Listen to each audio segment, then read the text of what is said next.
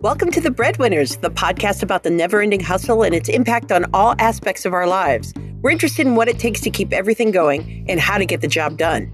This podcast is about working, family, research, and policy. We consider the research, talk to experts, and share our takes on what we're all learning about breadwinning. Each week, I'm joined by Jennifer Owens. She writes about working, wellness, and women, and founded the Working Mother Research Institute.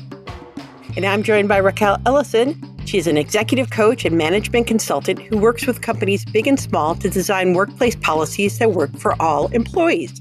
So, yes. Toxic bosses. Mm-hmm. Yeah. Yeah.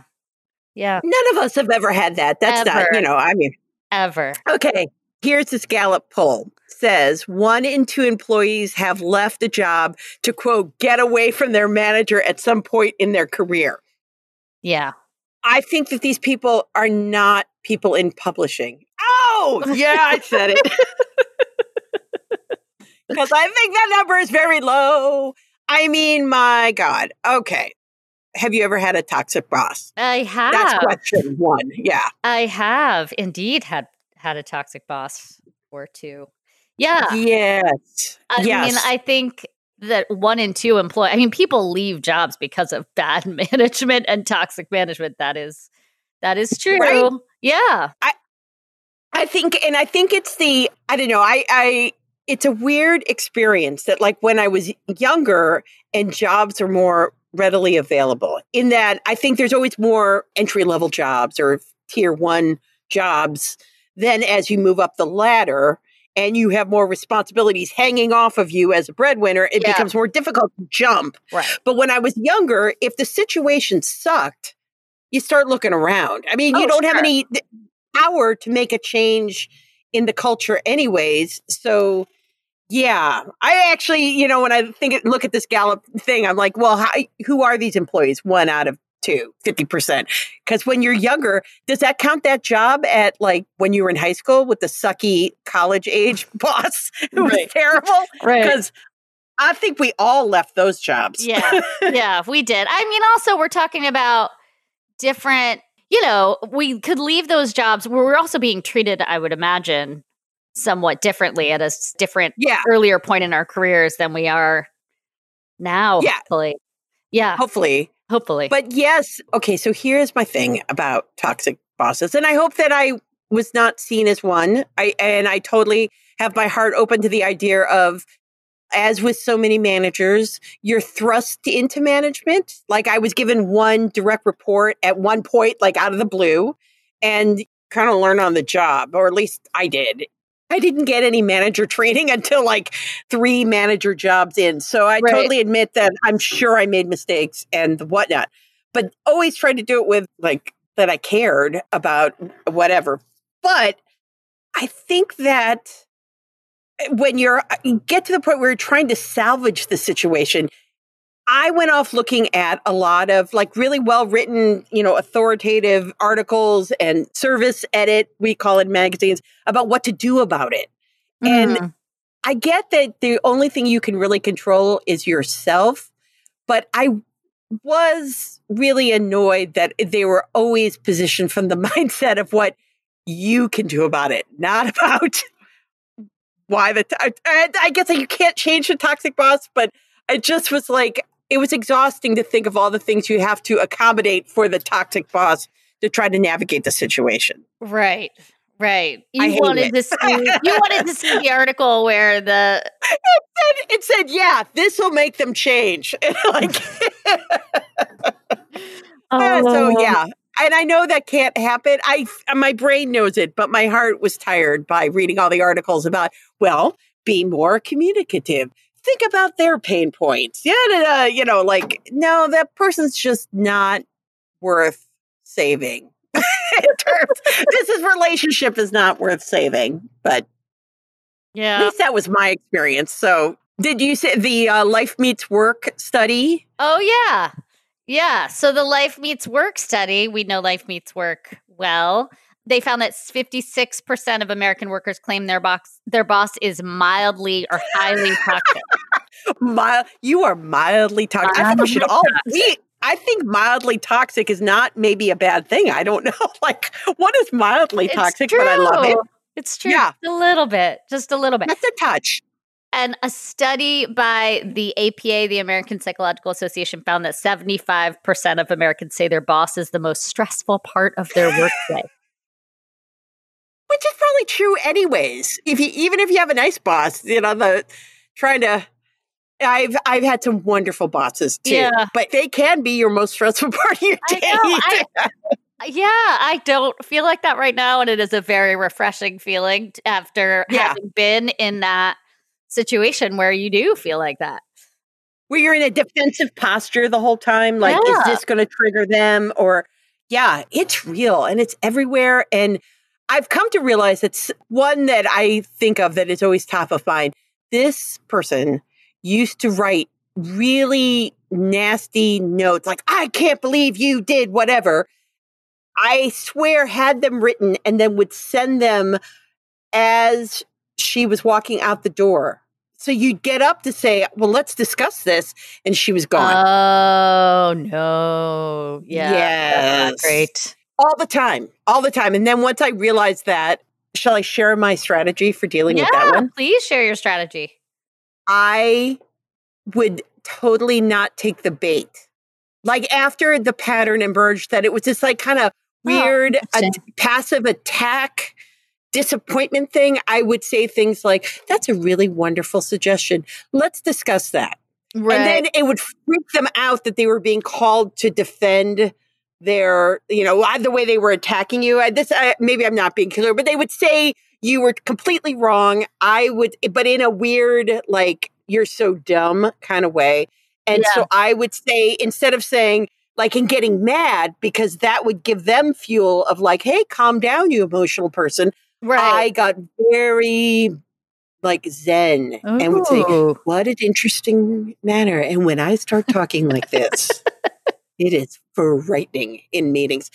And I know it freaked her out because she would talk to other people on the staff who would tell me she's freaked out that like you won't rise to the bait for this stuff. Sure. Yeah. Yeah. And that became a game, and that's not cool. Like in my mind, I enjoyed once I figured out the answer to that toxic boss. Yeah. Yeah. Wait, it wasn't cool, but you no. It shouldn't have been cool in that wasn't about getting productive, creative, or whatever. It was just about the game of Yeah. I hear you. Yeah. I don't say that people should follow my lead on that, but it was really nuts.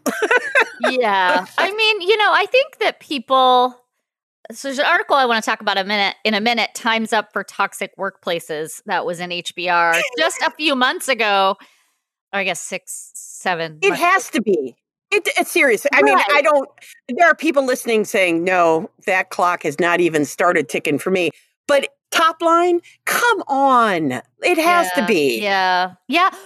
But then you think about the stress that people are experiencing right now and how they need to manage. I mean, there's a ton of research, which we will link to, don't have in front of me, but about what work-life conflict does to management style, right? So like if you're feeling that intense pressure, it's not like you're going to be the most thoughtful boss in the world, right? You're managing a lot. And so I'm seeing that behavior, whereas like as much as yes, of course, like let's do away with toxic work environments, but you're also saying that at a time where people are like at their absolute wit's end, like really trying to figure out how to get through this, and in this almost never ending like stretch of time.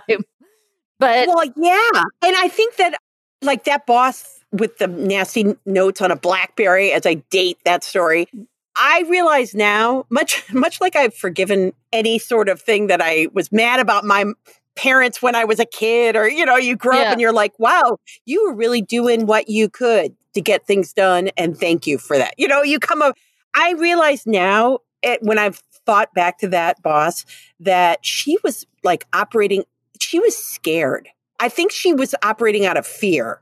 And I think this pandemic has got operating out of stress and wit's end and fear. Like she was fearful of, I don't know if it was imposter syndrome or what it was, and it was coming out in the wrong way. Her own personal issues were coming out in the wrong way.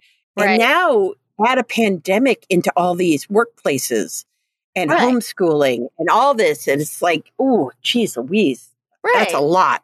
It is a lot. I mean, I used to see when I was doing coaching, and I think I may have mentioned this, sorry, listeners, once before on this podcast, but, when I was coaching new moms in some of these professional accounting firms and law firms, and they were talking about how when they started the job, like I remember one person, she was in consulting?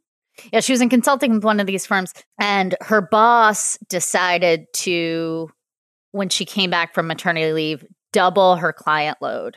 And it was spiteful. And it was spiteful because it was like everything that I had to deal with as, this person was of a different generation, and she felt, I think, that everything I had to deal with as a working mom, like, I didn't have flexible work arrangements. I didn't have pregnancy discrimination protection. I mean, I don't know what, but I think whatever it is, but I survived. And you got to survive. Right. I think that was I saw a lot of that. I saw a lot of that, specifically women bosses, female bosses who had some life experience that was in some way persevered. Yeah. Right. And that somehow if it's, and I think it happens in all, not just among women or whatever, but that somehow I persevered over this. And so you have it easier. And it's like, oh, no. And you better prove that you can do it. Yeah. I'm going to make you persevere in 20 in different ways. Terms.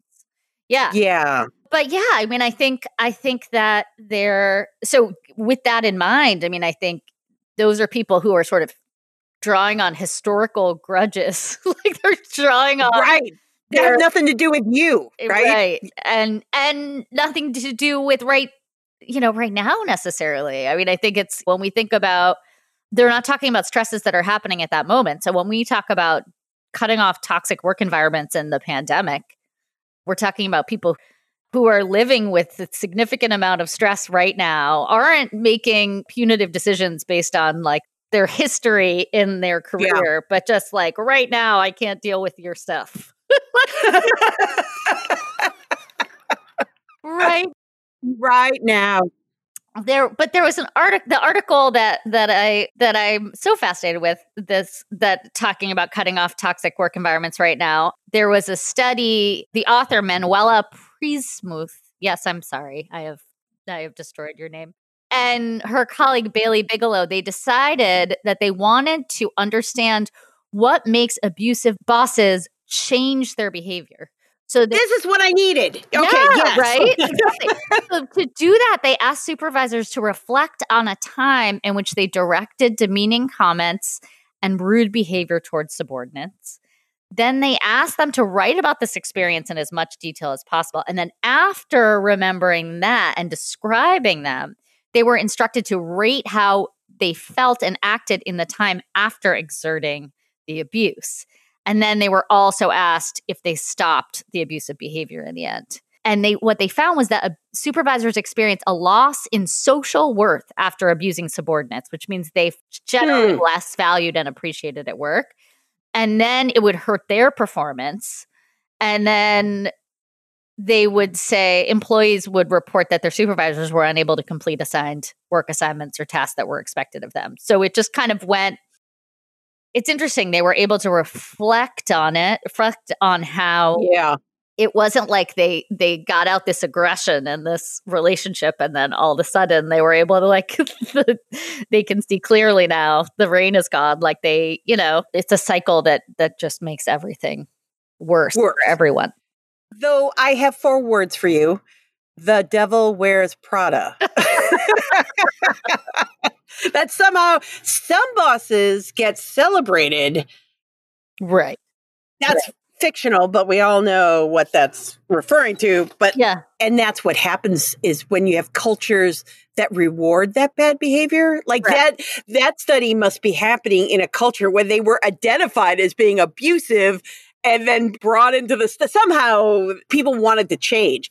And then we've all been in places where it's not only they're not going to change, but they're rewarded for their bad behavior. No one seems to care about turnover or the mental health. And maybe I'm thinking of newsrooms in the early 90s when I started in newspapers, where like I once had to go to a crime scene and I got up from my desk in the newsroom and the assistant city editor said, come back with a color photo of the victim or don't come back.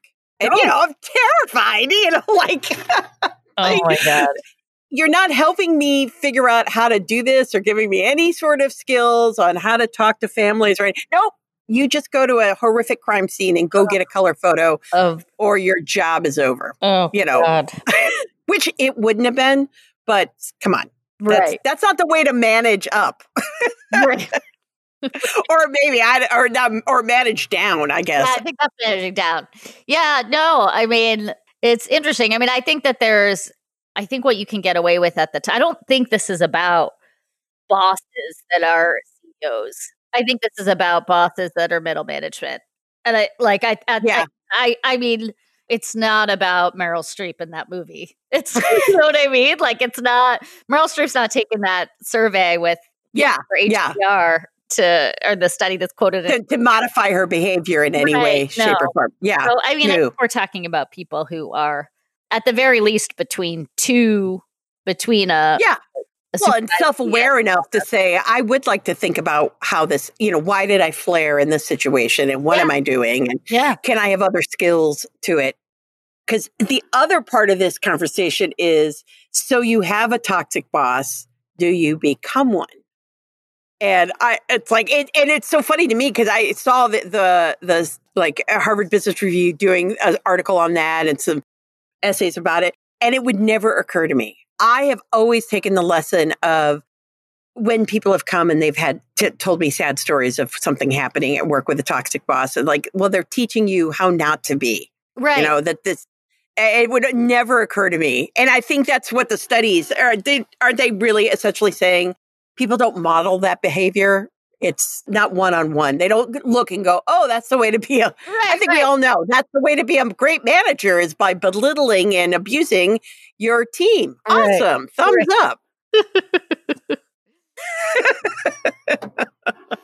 I do believe, really, I mean, because isn't it some psychological thing where we always remember things against us, like bad things, more than we do like good experience? Yeah. So like all these bad toxic boss stories, I can rattle off every single offensive thing. Sure. So yes. And I do try to keep them in mind when I have teams to manage of like trying not to do that. These are the ways I did not like feeling the way of whatever. Right. Those are visceral lessons of how to talk to people. And which is why personally as a manager, I am very much into transparency and autonomy. Like let people go be creative and do what they want to do on their own. Let's be transparent. If you need to be gone for Tuesday because of something, just let's back each other up. Yeah. Yeah. Support each other. And that comes from micromanagers and non-trusting bosses, Right. Right. Yeah. I mean, what that reminds me of is something that I'm seeing a lot lately is folks wanting to do kind of climate surveys.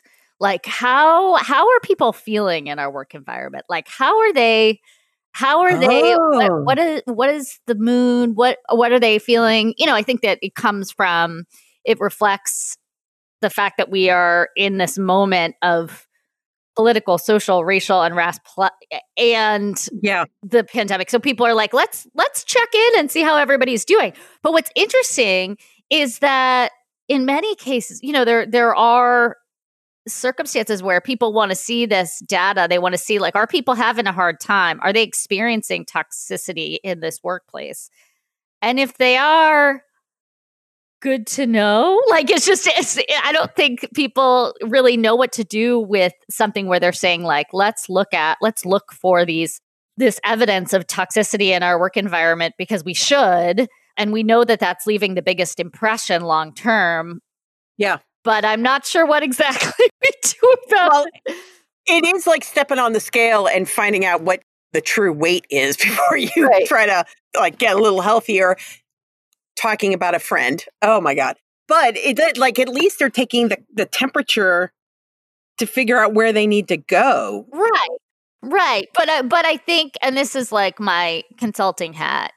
Yeah. Taking the temperature to figure out where you want to go and not being willing to go anywhere is worse than not taking the temperature at all. Oh, yes. I mean, oh my God, how many times, because I feel, especially in the world of like Working Mother and the work that we did, a lot of companies, like got to see inside a lot of the companies, they're good-hearted people trying to influence workplace culture and our own at our parent company. And then they do the surveys and then nothing would happen. Yeah. And I don't know millennials and boomers, but Gen X in the middle rolls their eyes and says, yeah. Like, why are we doing it? Why did we spend all this money on this third party, blah, blah, blah. And then you're not willing to step up and do anything with what you're told. You are so freaking right. It's like, that is not even the first step. That's just marking out where the path starts. Right. And so I think it's risky. I mean, even if I imagine it in just a one-on-one, I mean, back to where we're starting with toxic bosses. Can you imagine if a toxic boss said to you, can you give me some feedback? No repercussions, but give me some feedback about some experiences you've had with me that haven't been great. So then you go into this process of reliving and retelling all of these bad experiences to this boss. And then they're like, well, that sucks for you because I'm not going to learn from that behavior. Like, if Devil Wears Prada was like, tell me what I do wrong. I mean, that's not, I think that's honest to goodness. I have very little room in my heart for those kind of processes personally. I just want to move on. I will try a couple times as an individual. I am very dubious, and I think it comes from newspapers and publishing that I haven't seen a lot of change happen corporately. So when it does, it's such a pleasant surprise. But I don't want to relive that. And I think you ought to know that the boss is toxic. Yeah. Yeah. Beyond, of course, reporting specific behaviors and incidents. Like I'm on board for that.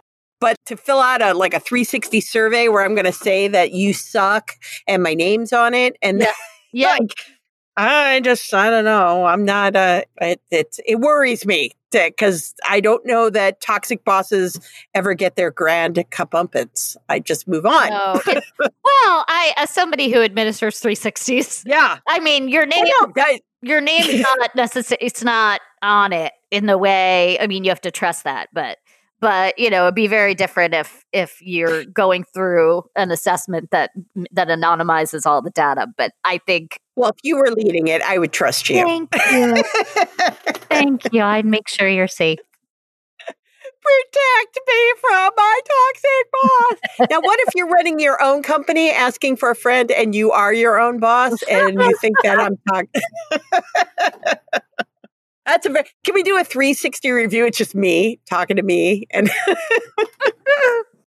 Love it. Oh, man. Well, let's not be toxic to each other. No. Let's do the opposite. Yes. What is the opposite? We don't even know. It's just not being toxic. That's the opposite of it, right? Yeah. Oh, my goodness. Well, thank you for not being toxic on the Breadwinners. You'll find links to what we talked about today in the episode description. Email us anytime, and we will listen to your toxic boss story. I love a good toxic boss story. For sure. Email us at breadwinnerspod@gmail.com or visit us at thebreadwinnerspodcast.com. Please remember to subscribe to our podcast and to rate and review it. It really helps us grow. And until next week, Keep hustling.